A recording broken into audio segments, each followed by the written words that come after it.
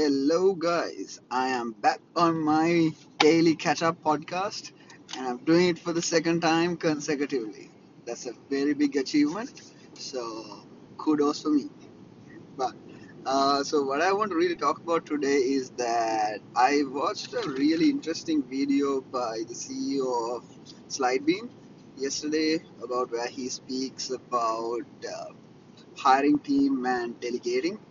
So what he says is that the he kind of goes and just breaks apart the roles the founders play in a business.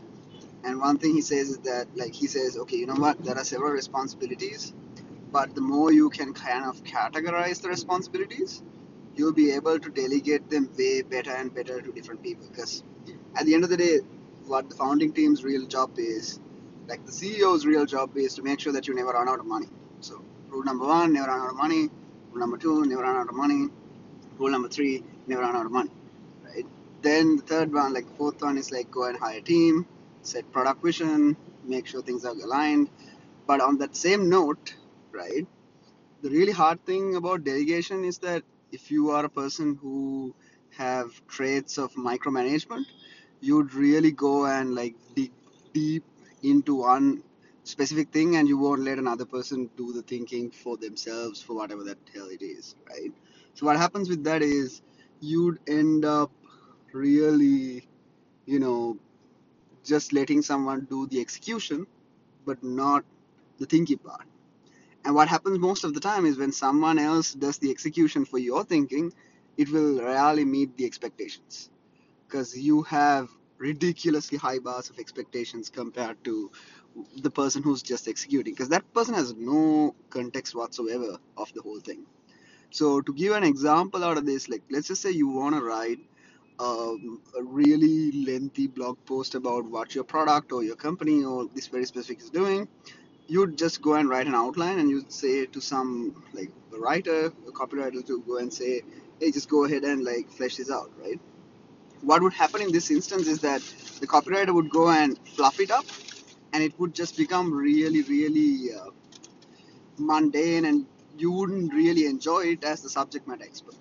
So what you would want to do is to make sure that you flesh it out and you put in more and more research and details to it. And afterwards, the higher level task of delegation is finding a person who can vibe in the same wavelength, so that person can think for themselves and completely replace the task. Oh, there's something happening. Okay, there's a bunch of cops behind. Not for me. I think there's some VIP person in the background. But anyway, so going back to that task, so you can apply this to many things. Like for example, financial planning, or like a person when it comes to like HR or whatever. You should find really specific tasks and then delegate the thinking and the task itself to a set of people. This way you find it, like I personally have found it a lot easier to deal with people and their work rather than just fleshing out and just asking someone else to do your task for you, right? So that's it for the daily catch up. And I think no, the cops are not for me. Cops are for somebody else. But anyway, stay tuned for tomorrow for the daily catch up, where I would talk about some again another ridiculous topic or something that might be interesting. But if you have any feedback, just let me know via Twitter or Instagram or any other places that is available. All right, see you later.